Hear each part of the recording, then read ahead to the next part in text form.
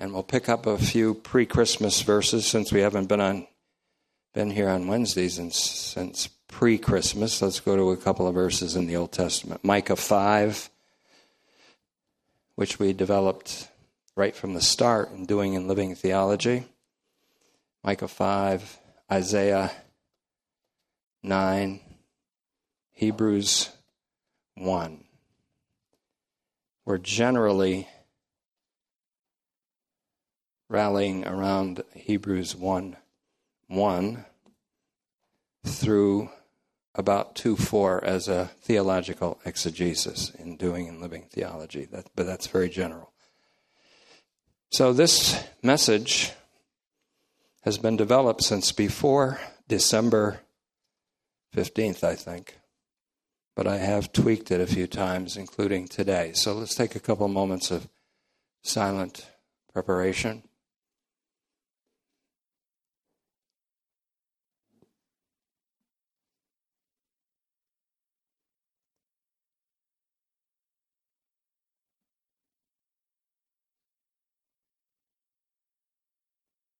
Father, we thank you for yet another opportunity to appear before your throne of grace and seek help in time of need.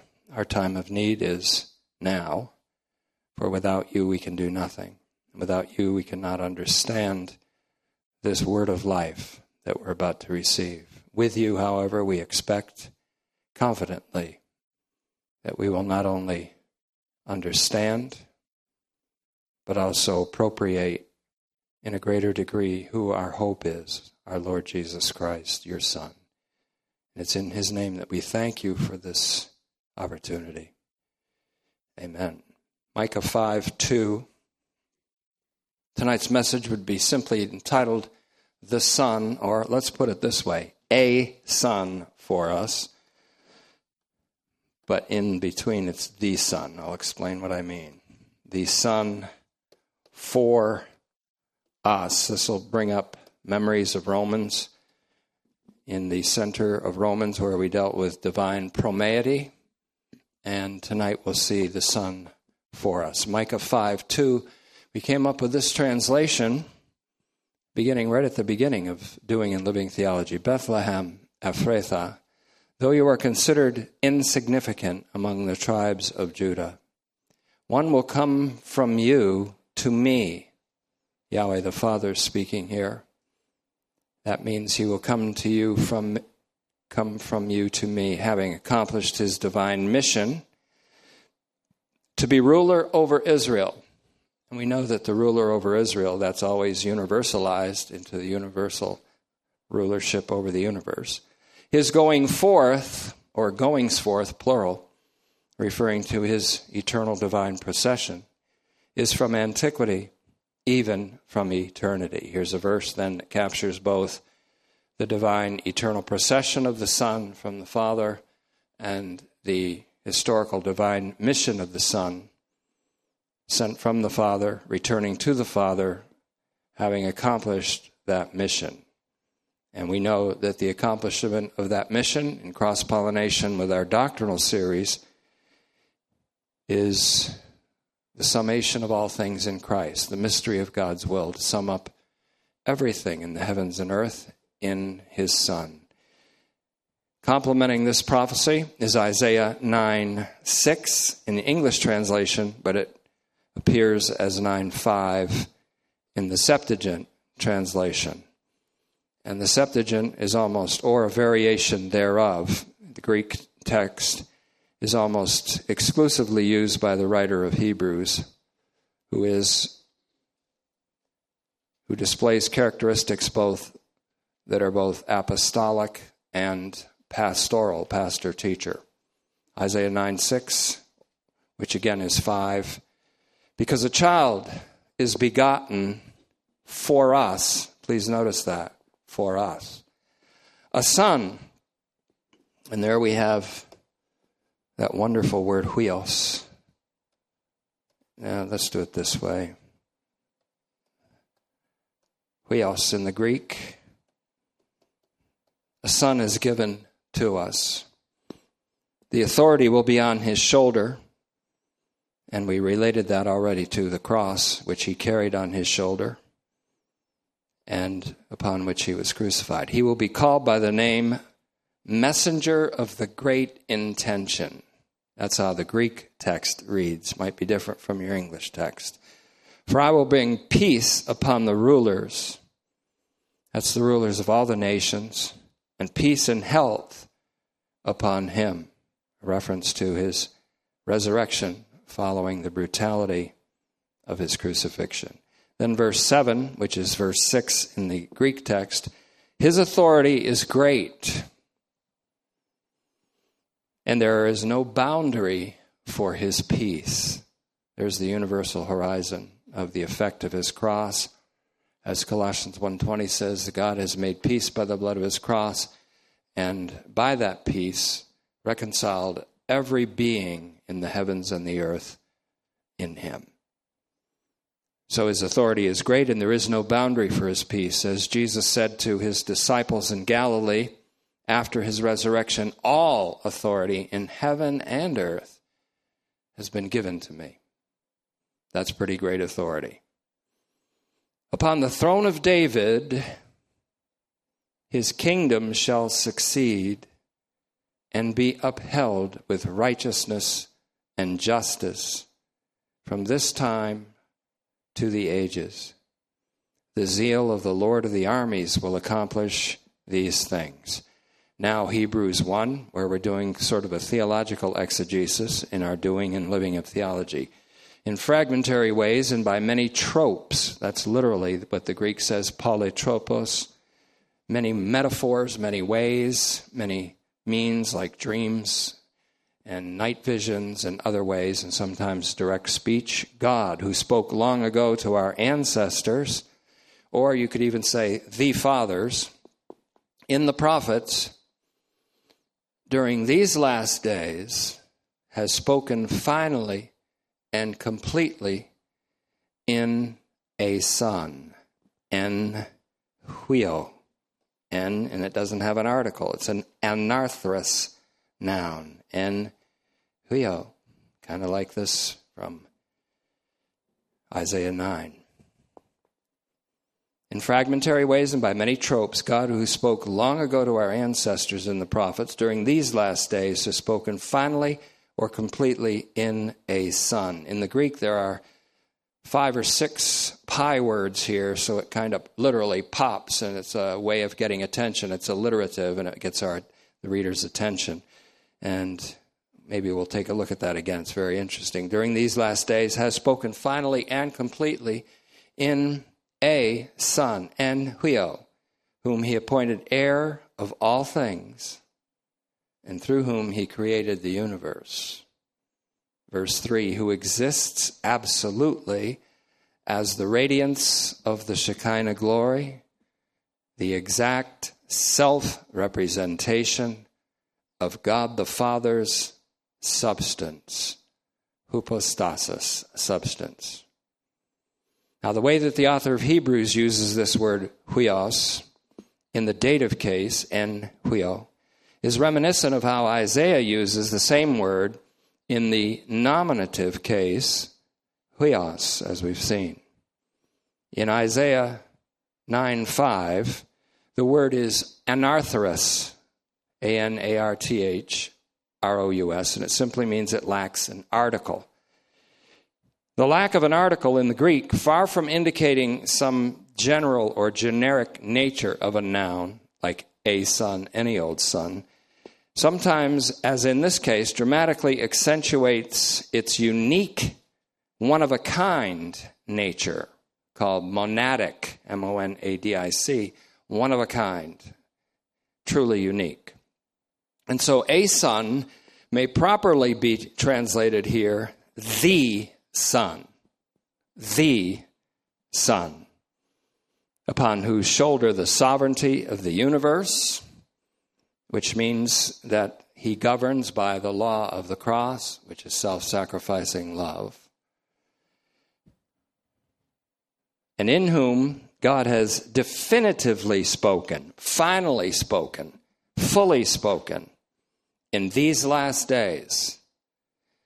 By these last days, he means days of eschatological, Christological, soteriological fulfillment. So the Son here, or a Son, is not any old Son. In fact, he's not even a special Son. He's the one and only eternally begotten Son, whom God appointed heir of all things, and through whom he created the universe, who exists absolutely as the effulgence of the glory, the exact self-representation of God the Father's substance, and it goes on to say, who upholds the universe and carries everything that happens in it through the course of all time toward a redemptive objective. That's how I would translate that with a little expansion in the last part of verse 3. Who has made purification for sins as both priest and offering, and has sat down, contrary to the priests who stood daily offering sacrifices that could not take away sin. This priest made one offering of himself and sat down. He sat down in the highest height of heaven at the right hand of the eternal majesty. Hebrews 1:1-3 is sort of like Ephesians 1:9-11. You could spend the rest of your life just savoring it, expanding it, fanning it out in its totality. So it's, that Son. That the Son upholds the universe is a little different from what is said in Colossians 1:17, that he sustains the universe that he made. Here it means he upholds it, but he also bears it gently toward a redemptive end. Everything that happens in it, without exception, is guided by the Son toward a redemptive, salvific objective of divine universal benevolence. So that's why I translated, he upholds and carries everything that happens in the universe and in all the ages toward an objective. Now that the Son upholds the universe and carries everything that happens in it through the course of all time toward a redemptive objective, Hebrews 1:3, correlates with our other series. In Ephesians 1:11, it correlates with God, speaking of the Father, who effects everything according to the unstoppable resolution of his will. So if you put Hebrews 1:3 with the Son's bearing of all things and carrying them, guiding them to this redemptive conclusion, and the Father's effecting everything according to this unstoppable resolution of his will, shows that the Father and the Son are one in the action of what we call meticulous providence, a theme I introduced recently. And that term belongs to a theologian named Oliver Crisp. And that's not the name of a cereal. It's the name of a theologian. And it means that he directs all things to a conclusion that is befitting eternal benevolence toward all of created reality over all the course of time. So again, blend Hebrews 1:3 and Ephesians 1:11. Because in turn, those two verses chime with Romans 8:28, in which all three persons of the Trinity are declared to be working together all things toward those whom God loves and to the ultimate good. We expanded that translation of Romans 8:28 in our Targumic translation of Romans, which will still be published someday. In Romans 8:28, it reads like this: on top of that, we know for sure that for those who love God, that is, those whom God loves. For those who love God are first loved by God, and God loves all of humanity. On top of that, therefore, we know for sure that those who love God, the one divine being God, who subsists as three persons, is synergizing all things to a divinely, benevolently intentioned end. By those whom God loves, I mean those who are the called, those who are called to belong to Jesus Christ and called into being as a new creation according to his purpose. That's a greatly expanded Romans 8:28. When Hebrews 1:3 and Ephesians 1:11 and Romans 8:28 are conflated, therefore, we essentially have a doctrine of meticulous providence.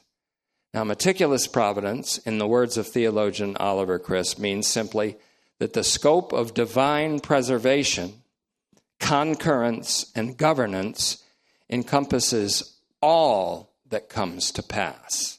That's meticulous providence. Every single thing that comes to pass, whether by, people call it by chance, which is a non-entity, it doesn't exist, or by fate, which is the servant of providence, whatever way it comes about, or by sinful and evil intent, it doesn't matter. All things, without exception, are guided and governed toward a benevolent end. Now, this is obvious at the cross, where the most evil act of humanity and demons came together and was worked together for the universal salvation of angels and men. I mean, you can't beat the cross. You just can't do it. But that shows that everything, meticulous providence means every little thing. Every little thing she does. Oh, wait a minute, that's the Beatles. Sorry. That's why I don't listen to music on the way down anymore, because I get distracted. Every little thing, meticulous providence. And so, in fact, that's Oliver Crisp's words. Meticulous providence means the scope of divine preservation, concurrence, and governance encompasses all that comes to pass. To me, this is a very comforting doctrine. The Son in whom God has definitely and definitively spoken is the child, whom Isaiah says was begotten for us. Now we're going to take a quantum leap forward in a moment. And also the Son who was given to us. God loved the world so much that he gave to us his only eternally begotten Son.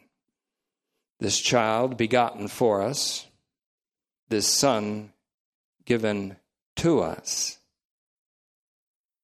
Now, if we're to see this child as not only begotten in the Virgin Mary by the Spirit, and he was in Matthew 1:20, but begotten by the Father in eternity, then the astonishing truth would dawn on us that the eternal Son is eternally begotten to us and for us. So much is God for us. Our predestination to conformity to God's Son, the image of God's Son, is as eternal as the begetting of the Son. The Son didn't just begin to be for us at some point in time, or look down and say, oh, they need help, so let me go help them at some point in time. The Son is for us in his very essence and from his eternal begetting. And this is almost hard to say because it's profound. It's that profound. I'll say it again. The astonishing truth is that the eternal Son is eternally begotten to us and for us. So much is God for us. Our predestination to conformity with God's Son is as eternal as the begetting of the Son. That doesn't mean that we are as eternal as the begetting of the Son, but it does mean that God's purpose in predestinating us to conformity to his Son is as eternal as the begetting of the Son. The Son is for us in his very essence, his very eternal essence, his very substance, which is the self-representation of the Father, as is the Father eternally for us, and the Spirit. We cannot speak of God without speaking of God for us. There is no God, but God for us. the Son, is eternally begotten for us. Not just born on Christmas for us, eternally begotten for us. The Son is eternally for us. The Father and the Son are for us. The Spirit is for us. So there is a thing called divine aseity in theology. Aseity. Divine aseity means that God is entirely self-existent. I am that I am. He's independent from and other than any created reality as the uncreated, uncaused cause of all things. That's his aseity.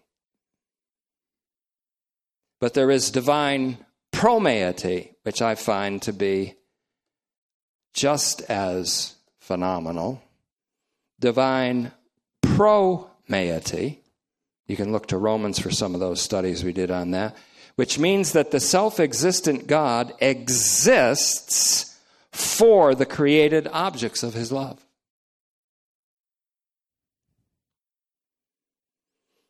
In one sense, we could say, God says to us, I live for you. I died for you. I lived again for you. We pride ourselves in saying, I live for God. God lives for us.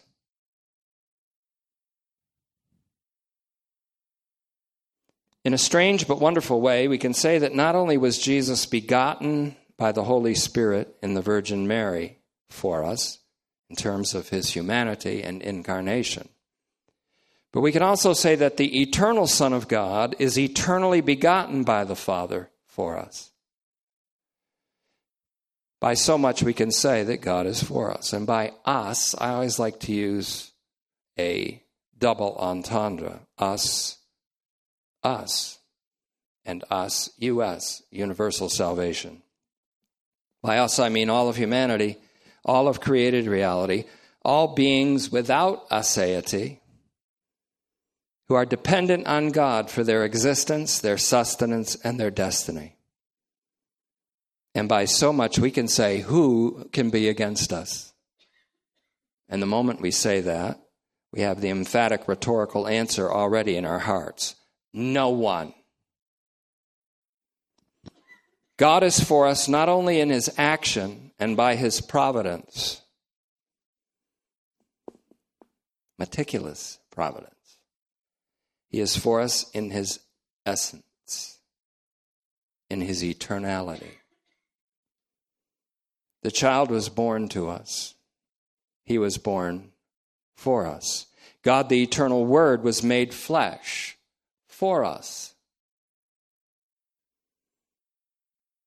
But God, the eternal Word, was eternally spoken for us, too.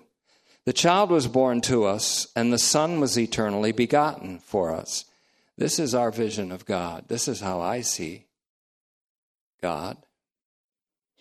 We see a God who is eternally for us. We see the triune God as love. For God is, as to his act, the act of his essence, the eternal act of his essential being, love. How can the God who is for us be against us? How can the God who is for us allow any created entity to succeed against us? How can God who is for us let us succeed against ourselves? For if our own heart condemns us, and oh, how often it does, God is greater than our hearts. He will not, and he cannot allow anyone, including ourselves, to succeed against ourselves. He is for us. Now let's get dialectical. Let's do dialectical theology, which means there's objections to this. There's always an objection. That's why we have dialectic theology. Someone may object and say, and they'll use the scripture for it. Watch how I do this. It's different. Well, what about when God says to Israel in Ezekiel 5:8, That's just as an important verse. What does he say in Ezekiel 5:8? Let me quote it. This is what the Lord God says. See, I am against you. Oh, man. I am against you, Jerusalem, and I will execute judgments within you in the sight of the nations. Now, immediately my mind goes, yeah, you sure did, the cross. But there's more to this. He goes on, well, there's really not more to it than the cross. There never is. He goes on to describe terrible judgments, if you read Ezekiel, that will be brought on Jerusalem. So the objector says, how can you say God is for Jerusalem when such terrible things were prophesied against them, and when God specifically said, I am against you? I would answer that this is not a prophecy of Jerusalem's ultimate or eschatological destiny. That's how I would answer it at first. And then later in Ezekiel, the prophet says to his people Israel, you could almost say that's not the final word. Here's the final word. Ezekiel 36 says to the same people, verse 9, look, I am for you, and I will turn to you, and you will be tilled, cultivated and sown like a field. And then down in verse 26 of Ezekiel 36, moreover, I will give you a new heart and put a new spirit within you. And I'll remove the heart of stone from your flesh and give you a heart of flesh. In verse 21, I will put my spirit within you and cause you to walk in my statutes, and you will be careful to observe my ordinances. This latter prophecy, Ezekiel 36:9 and 26 and 27, and not the former prophecy, Ezekiel 5:8 and following, has the note of eschatological finality. Like God spoke finally in his Son, in Jesus Christ and him crucified. The same kind of thing happens in Jesus' denunciation of the generation which rejected him. Read Matthew 23, all of it, up to verse 38, where he concludes this denunciation and prediction of judgment, in which he says, see, your house is left to you desolate. Your temple will be minus a divine inhabitant. The judgment of Jerusalem, the AD 70 trajectory. But that's not the end of it. Everybody forgets 23:39. After that, he says, I'm telling you, you will not see me again until you say, and you will, praised is the one who comes bearing the name Yahweh. And the name of the Lord means bearing the name Yahweh, which is Yeshua. The same people whose house will be left desolate will see him again, and they will say unanimously, praised, same word, eulogetos in Ephesians 1:3, praised is the one who comes with the name Yahweh, Jesus, Yeshua, the one we once rejected. That's the note of finality.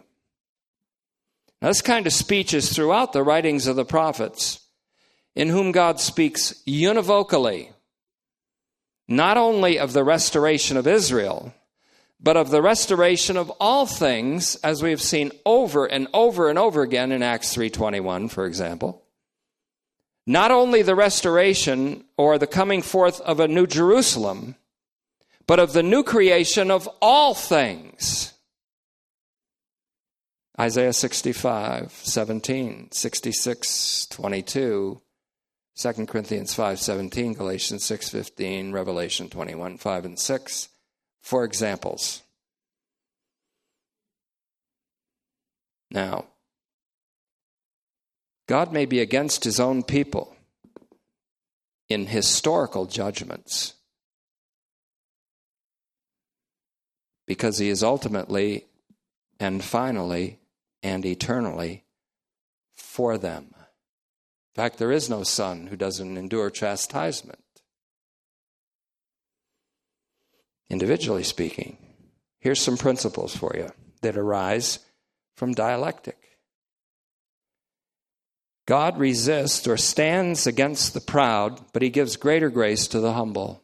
We know that from James 4:6, which cites Proverbs 3:34. And from that we understand he stands against the proud to humble them so that he can raise them up. We must not confuse, here's a principle, we must not confuse historical judgments with eternal destiny. This could open up a whole new study on the AD 70 trajectory, which is often confused with eternal destiny, because Jesus is still speaking in an AD 70 trajectory when he speaks about the sheep and the goats, for example.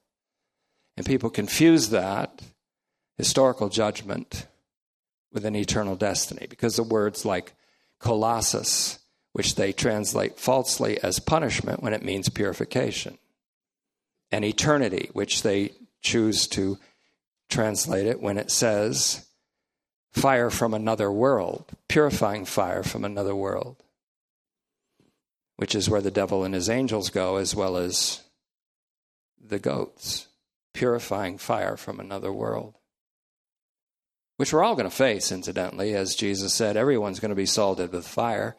Mark 9:49, that means the fire is going to come and test all of our works. It's going to just happen that way. But everyone is saved at the end of that. 1 Corinthians 3:13 and 3:15. Don't confuse historical judgments or the judgment of the evaluation with the eternal destiny. Our conviction that God saves all of humanity, I'll say mine at least, my conviction that God saves all of humanity and renews all of creation is rooted and grounded in our theology, which is why we're doing it. Or I'll say my theology if you want, if you don't want to adopt it for yourself. It's found in the doctrine of God. It's found in the doctrine of God's eternal essence. It's found in the doctrine of the eternal generation of the Son. It's found in the eternal spiration of the Spirit. It's found in the divine missions in which the universal saving significance of the triune God is manifested in the God-man, Jesus Christ, and in him crucified, and in him proclaimed by those who were crucified with him and know it and believe it, and who live in a participation with the faithfulness of the risen and exalted Son of God. The divine missions are the divine processions, are the divine persons, are the divine relations, is the triune God for us. The child who is begotten for us and the Son who is given to us is none other than the Son in whom God has spoken, finally and completely, whom he appointed heir of all things, and through whom he created the universe. Notice he uses eschatology before protology. He appointed him heir of all things, and through whom he created the universe, who exists absolutely as the effulgence or the radiance of the glory of the Father, the exact self-representation of God the Father's substance. So the Son in whom God has spoken is the Son in whom we were elected in love before the creation of the universe. Before God created the universe through his Son, he elected you in his Son. That's Ephesians 1:4. To be sanctified and without blemish before him. Jesus is the beloved, in whom we possess redemption through his blood, the forgiveness of trespasses according to the wealth of his grace, that he caused to abound to us along with all wisdom and insight, by making known to us the mystery. Here's the cross-pollination into Sunday's series. The mystery of his will according to his benevolent intention, which he intended in him, the beloved, for the administration of his household in the fullness of times, to gather and sum up all things in Christ, things and beings in the heaven and things and beings on earth in him. Please notice the cross-pollination of doing and living theology with the doctrine of the mystery. Observe the infusion of Hebrews with Ephesians and of Ephesians with Hebrews. What are we doing? We're doing theology. More specifically, what we're doing is exegetical theology or theological exegesis. In the Son, the theme of Hebrews 1:2 chimes with 10 uses of in whom, in him, in Christ Jesus, in the beloved, etc. in Ephesians 1:3-14. Again, in the Son, Hebrews 1:2, chimes together with Ephesians 1:3-14, in which 10 times in him is used. And this in turn chimes together with the passage and the message of the Bible in toto. The message of the Bible in its totality, which we've said 3 times. This is the 3rd time I'll say it. Starts with N-R-K. Paul identifies this beginning as Jesus Christ in Colossians 1:18. The beginning, in the beginning. The last word in the Greek Bible in Revelation 22:21 is panton, which means all without exception. In Christ, all. That's the Bible. The summary of the message of the Bible. In Christ, all. And that's what Ephesians 1:9-11 is saying. The mystery that God is making known to us that was made known, and it kept silent. It was kept silent in the prophets because people read the prophets and they read Ezekiel 5, like we read it tonight, and assumed that there was a judgment that ended Israel. And they read all through, but they didn't see that what was being proclaimed in the whole thing, God only allowed it to speak up when Christ came, and now, still, is his desire and will and unstoppable resolution to sum up everything in Christ. In Christ, NRK, panton, heavens and earth, everything in Christ. So you want to do a Bible survey? There it is. It's pretty succinct. In Christ, all. Father, what's your plan? In Christ, all. Everything in my Son.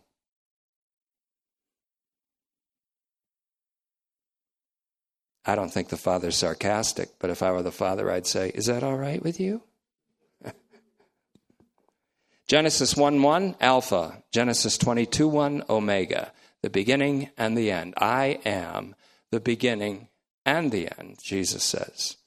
The eternal generation of the Son, then, by the Father, where we started off in DLT, is one of 2 divine processions, just to bring you up to speed.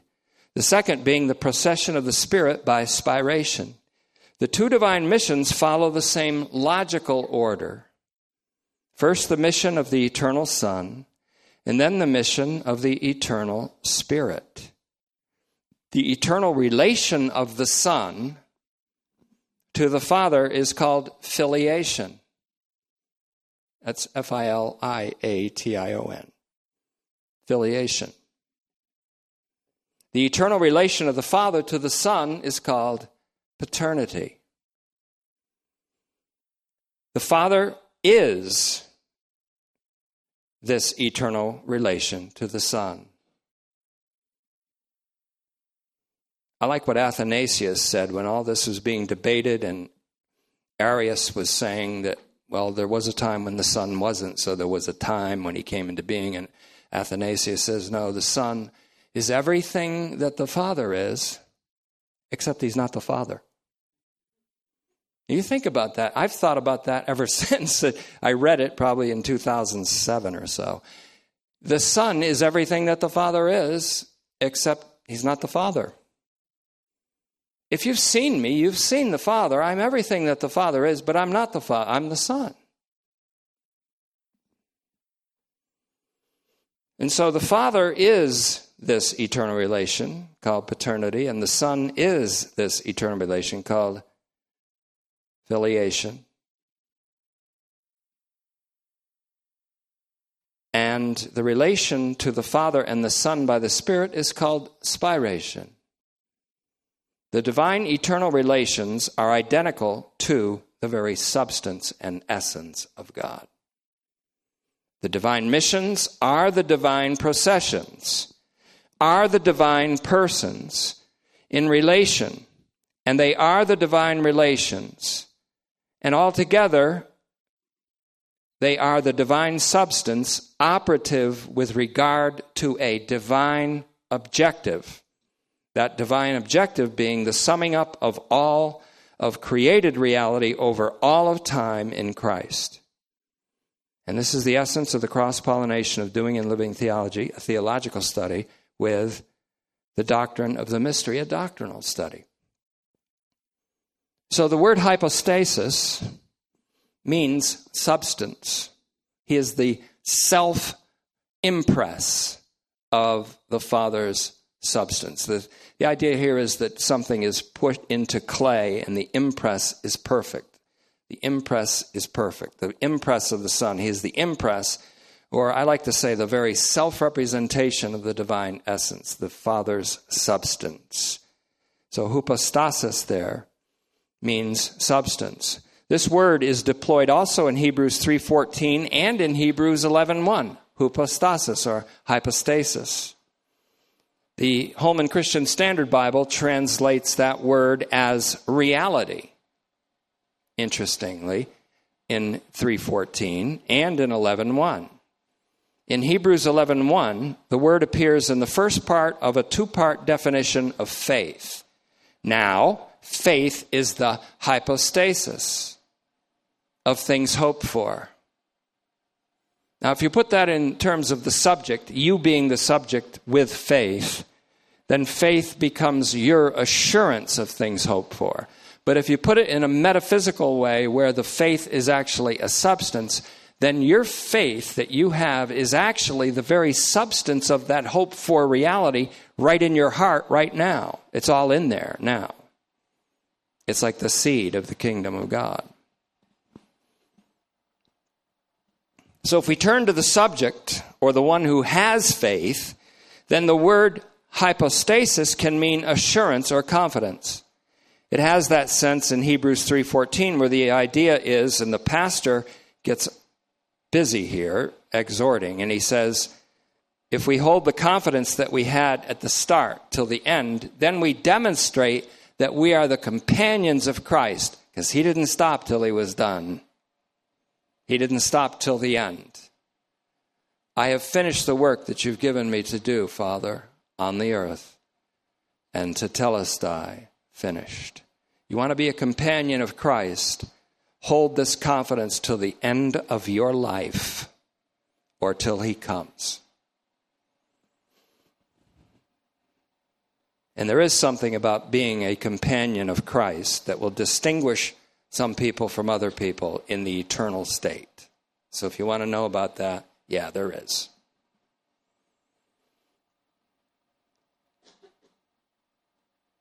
This holding of confidence that we had at the start is something that's possible only by continuing in the Word.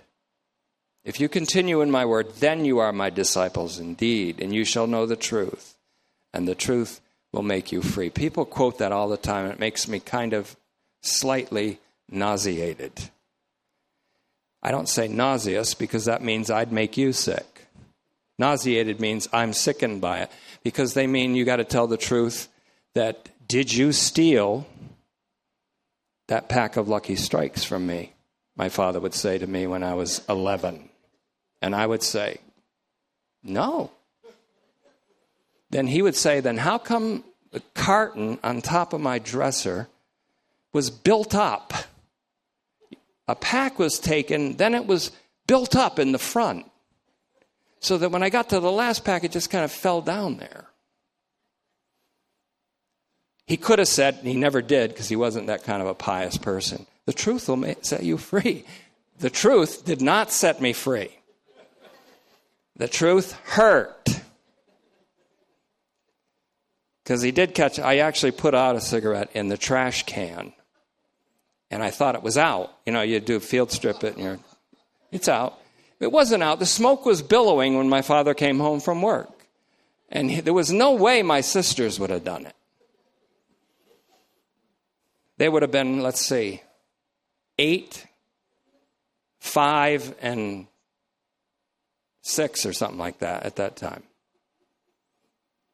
I could have said, it was Becky. She was 8. There was no way I couldn't get around at that time. See, the truth didn't set me free. The truth that he's talking about is the truth that's embodied in Jesus Christ. It's the truth that we find by continuing in the Word, which we've done as a congregation. This is us. This is our history. And we've come to know the truth that all things are going to be embodied in him, even as all of divinity is embodied in him. All of created reality is to be embodied in him too, so that God will be all in all. That's the truth that makes you free. Now, this is the essence of the gospel. Faith, then, is a substance of things hoped for. Faith in that sense, now listen, I've not said these things before. Faith is the internal presence of that hope for reality. It's with you, all of it, now. Faith is the internal presence of that hoped for reality. Faith is a substance. To have faith, then, is to have in the present moment the hope for things that the Scripture promises. The hope for things, in sum and summary, are all things comprised of Christ and indwelt by God the Father and the Spirit. To have faith is to have with us and in us the reality of those hoped for things. It's not just something out there someday. It's something in us now. In other words, it is to have Christ in us, the hope of glory.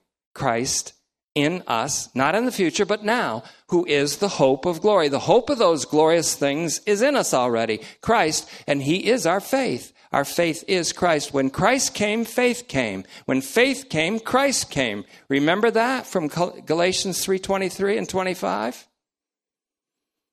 When Christ came, faith came. When faith came, Christ came. To have faith is to have Christ in us, the hope of glory. In Colossians 1:27, for Christ Jesus is our hope. 1 Timothy 1:1. And when Christ came, faith came. Galatians 3:23, 3:25.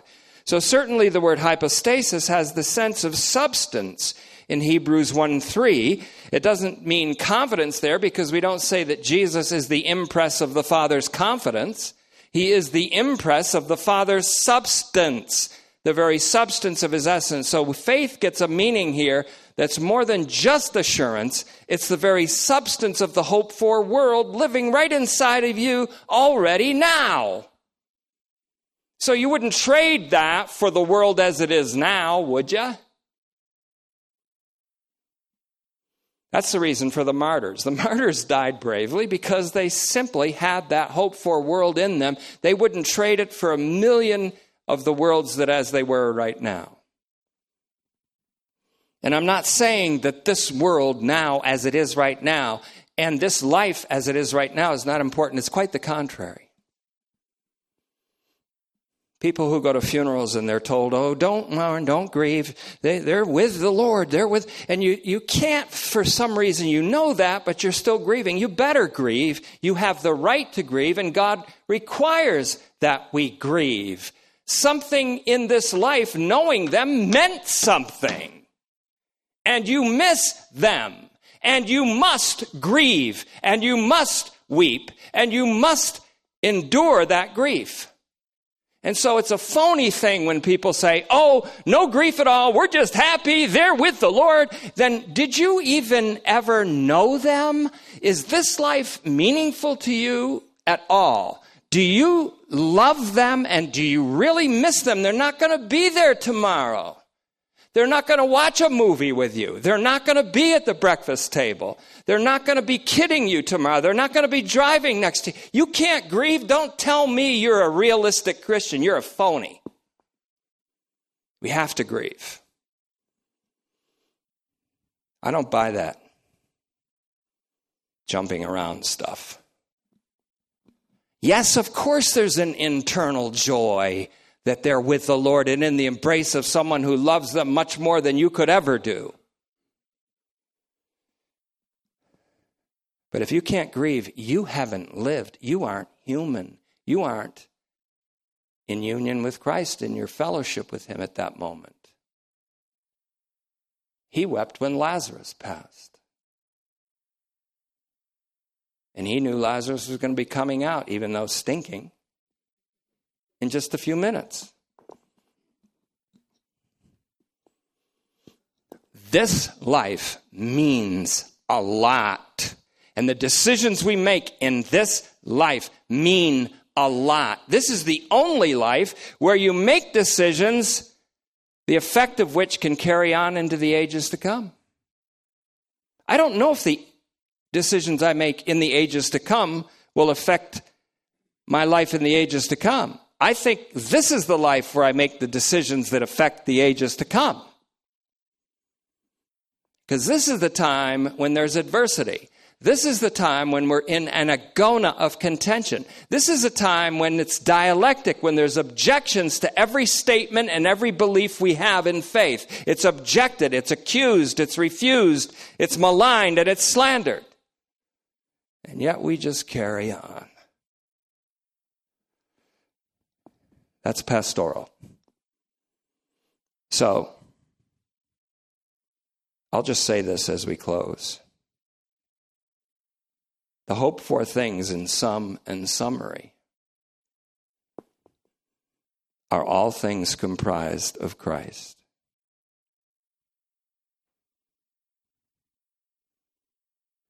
To have faith, then, which is the hope for, the substance of hope for things, is to have Jesus as everything to us.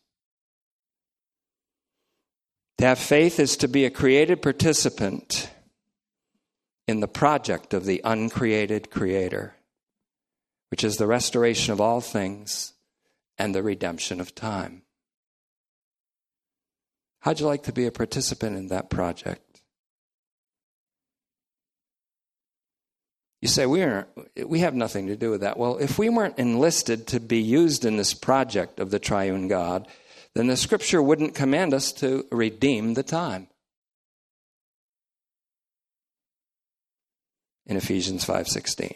Faith is the reality, hypostasis, of what is hoped for. When Christ came, faith came. To have faith is to have Jesus as everything. When we have faith, we have the reality of what is hoped for. We have it in substance, in reality. We have Jesus, who is reality. So living theology is ultimately a created participation in paternity. Never thought of that before, probably. A created participation in paternity. Be perfect as my Father in heaven is perfect. A created participation in uncreated paternity. We become imitators of God the Father by walking as Christ walked, because to see him is to see the Father. Ephesians 5:1 and 2. John 14:9. To see us is to see Jesus manifested in our mortal bodies. Of course, that's not perfectly now, but that's to see the Father. Ephesians 5:1, Matthew 5:48, 1 Thessalonians 3:12.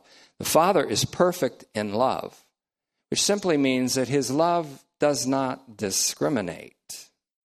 It's undiscriminating. It's for all. He makes the sun to rise on the evil and the good. He makes the rain to fall on the just and the unjust.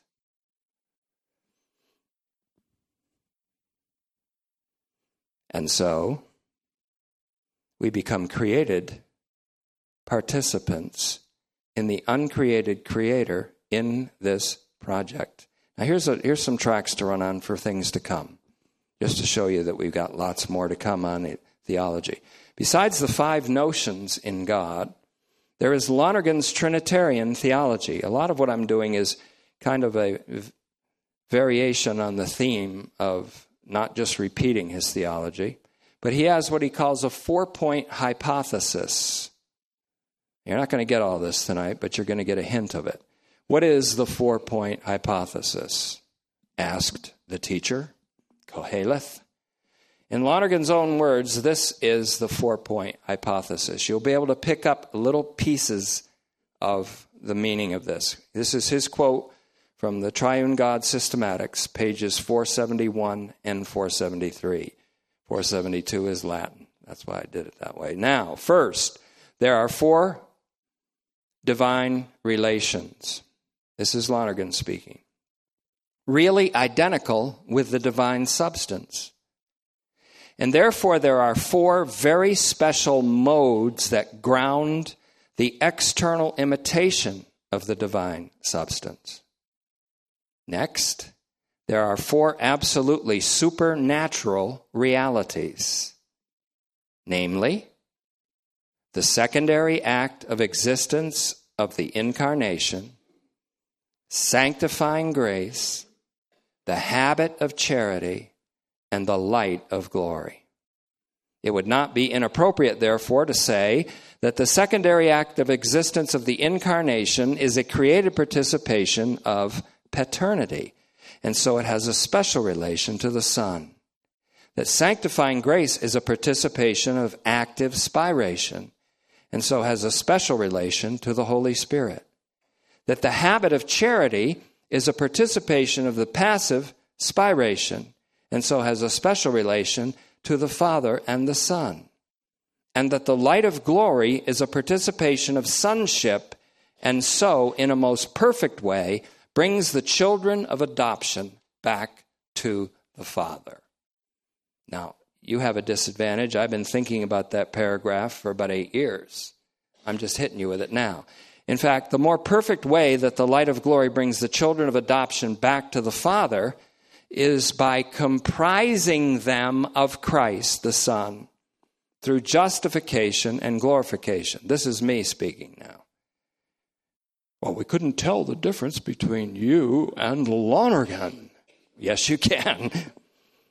But that's Romans 5:18 and 8:30. Even now, Colossians 3:11 says of this renewed humanity that Christ is all, and he's in you all, or in all. But then in the eschatological moment called totelos, then comes the end, the eschatological moment, 1 Corinthians 15:24. All things will be summed up in him and be comprised of him. That's the key word, comprised of him. Later, Lonergan writes, and adds this on page 473 of the Triune God Systematics. But the divine nature, common to the 3, capital T-H-R-E-E, is intellectual. And just as God, by the divine intellect, knows the 4 real relations, so also by the divine intellect, together with the divine will, God can produce beings that are finite, yet similar to those 4 relations, and absolutely supernatural. Now, what I've done with this is taken it this way to innovate on that. There are 4 created participations related to the 4 divine relations, simply. By a created participation of paternity through our relationship to the Son, we become imitators of God. In Ephesians 5:1, we become perfect as our Father in the heavens is perfect, and that means simply in love. The Father's love is not discriminatory, but universal. We are imitators of the Father's love in participating in paternity with a love that's universal. It is the love that sent the Son to reconcile his enemies. Now, this is where the parable of the vineyard owner and the wicked tenants comes in, Matthew 21, Mark 12. The owner of the vineyard first sent slaves or couriers to receive the first fruits of the vineyard from the tenants that rented out his vineyards. Those couriers or slaves were the prophets, as Jesus spoke of them. God spoke first in the prophets. The tenants beat and abused those servants and then killed some of them. These are the prophets in whom God spoke and whom the leaders of Israel continually rejected and killed. Some they even crucified. The owner finally sent his Son, whom they conspired against and killed outside the vineyard, outside the camp, outside the gate of Jerusalem, where we're supposed to go. God loved the world of humankind, even those who murdered his Son,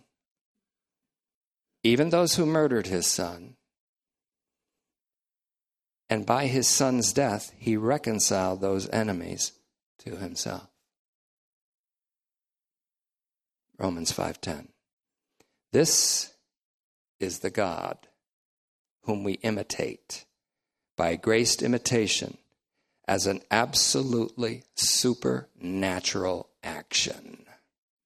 We have yet to be brought back to the Father in a most perfect way by bodily conformity to the image of his Son.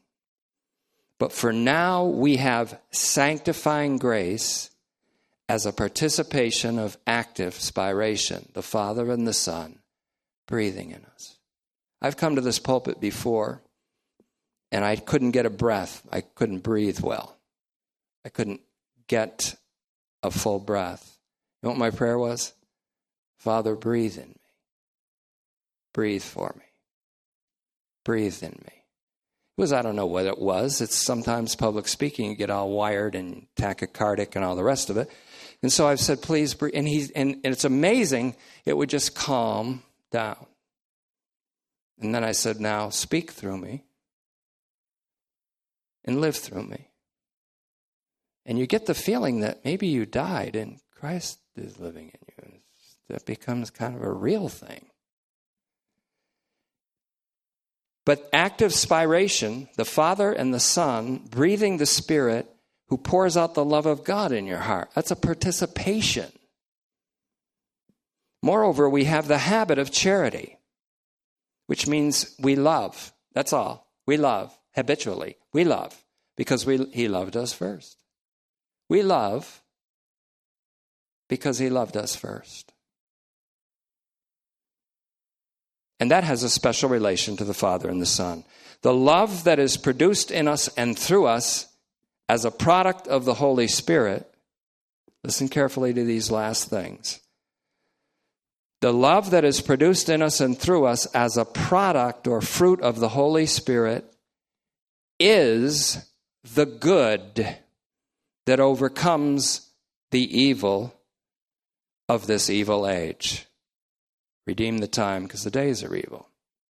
It is the good that overcomes the evil. Romans 12:21 of this evil age, Galatians 1:4. Making us created participants in paternity as imitators of the Father, whose love is universal and manifested in the gift of his Son to us. His love is universal and manifested in the gift of his Son to us because God loved the world so much that he gave his Son. And so we become fathers. Doesn't matter if you're a woman or a man. Doesn't matter. Gender notwithstanding. John said, I write to you fathers. And fathers are simply those who have known him who is from the beginning. I write to you fathers. Fathers are those who beget children in the faith. As Paul said to Timothy, my own child in the faith. We become fathers in 1 John 2:14 because you have come to know the one who is from the beginning. I am speaking today, after 41 years of speaking here, to some who are fathers, to some who are young men who have overcome the wicked one, to some who are fathers, because you've come to know the one who is from the beginning. And so the love of God the Father is so operative, or I'll just say this, to me it's a forward thing. I'm looking forward to this. I don't have this all in hand at all. But the love of God the Father becomes so operative in our hearts that we are not distracted by the contents of this cosmos, this world. The lust of the eyes, the lust of the flesh, and the pride of life in 1 John 2:15. Because these are not of the love of the Father. The love of the Father so overtakes us that we become undistractable disciples, learners, pupils of our Lord Jesus Christ. Nothing deters us from continuing in his word, from continuing in his grace in Acts 13:43, from continuing in the faith in Acts 14:22, because we know very well by now that nobody enters the kingdom of God except through some tribulation, some adversity, because we're living in the agona, which is the junction, the clashing junction of the ages. We must be assured of this more now than ever, that he's for us. So thank you, Father, for this opportunity to resume this series. In a month of Wednesdays, it became a challenge to me. Would this ever happen again? And it seemed by sight that it wouldn't, but it has. And we thank you, Father, for showing up tonight in your word, for showing up tonight in the person of the Spirit and the Son. And may this congregation indeed be classed as fathers who have come to know him who is from the beginning, who have come to know him who is love. And may we love as a habit, because we have been loved eternally and know it. We ask this in Jesus' name, and thank you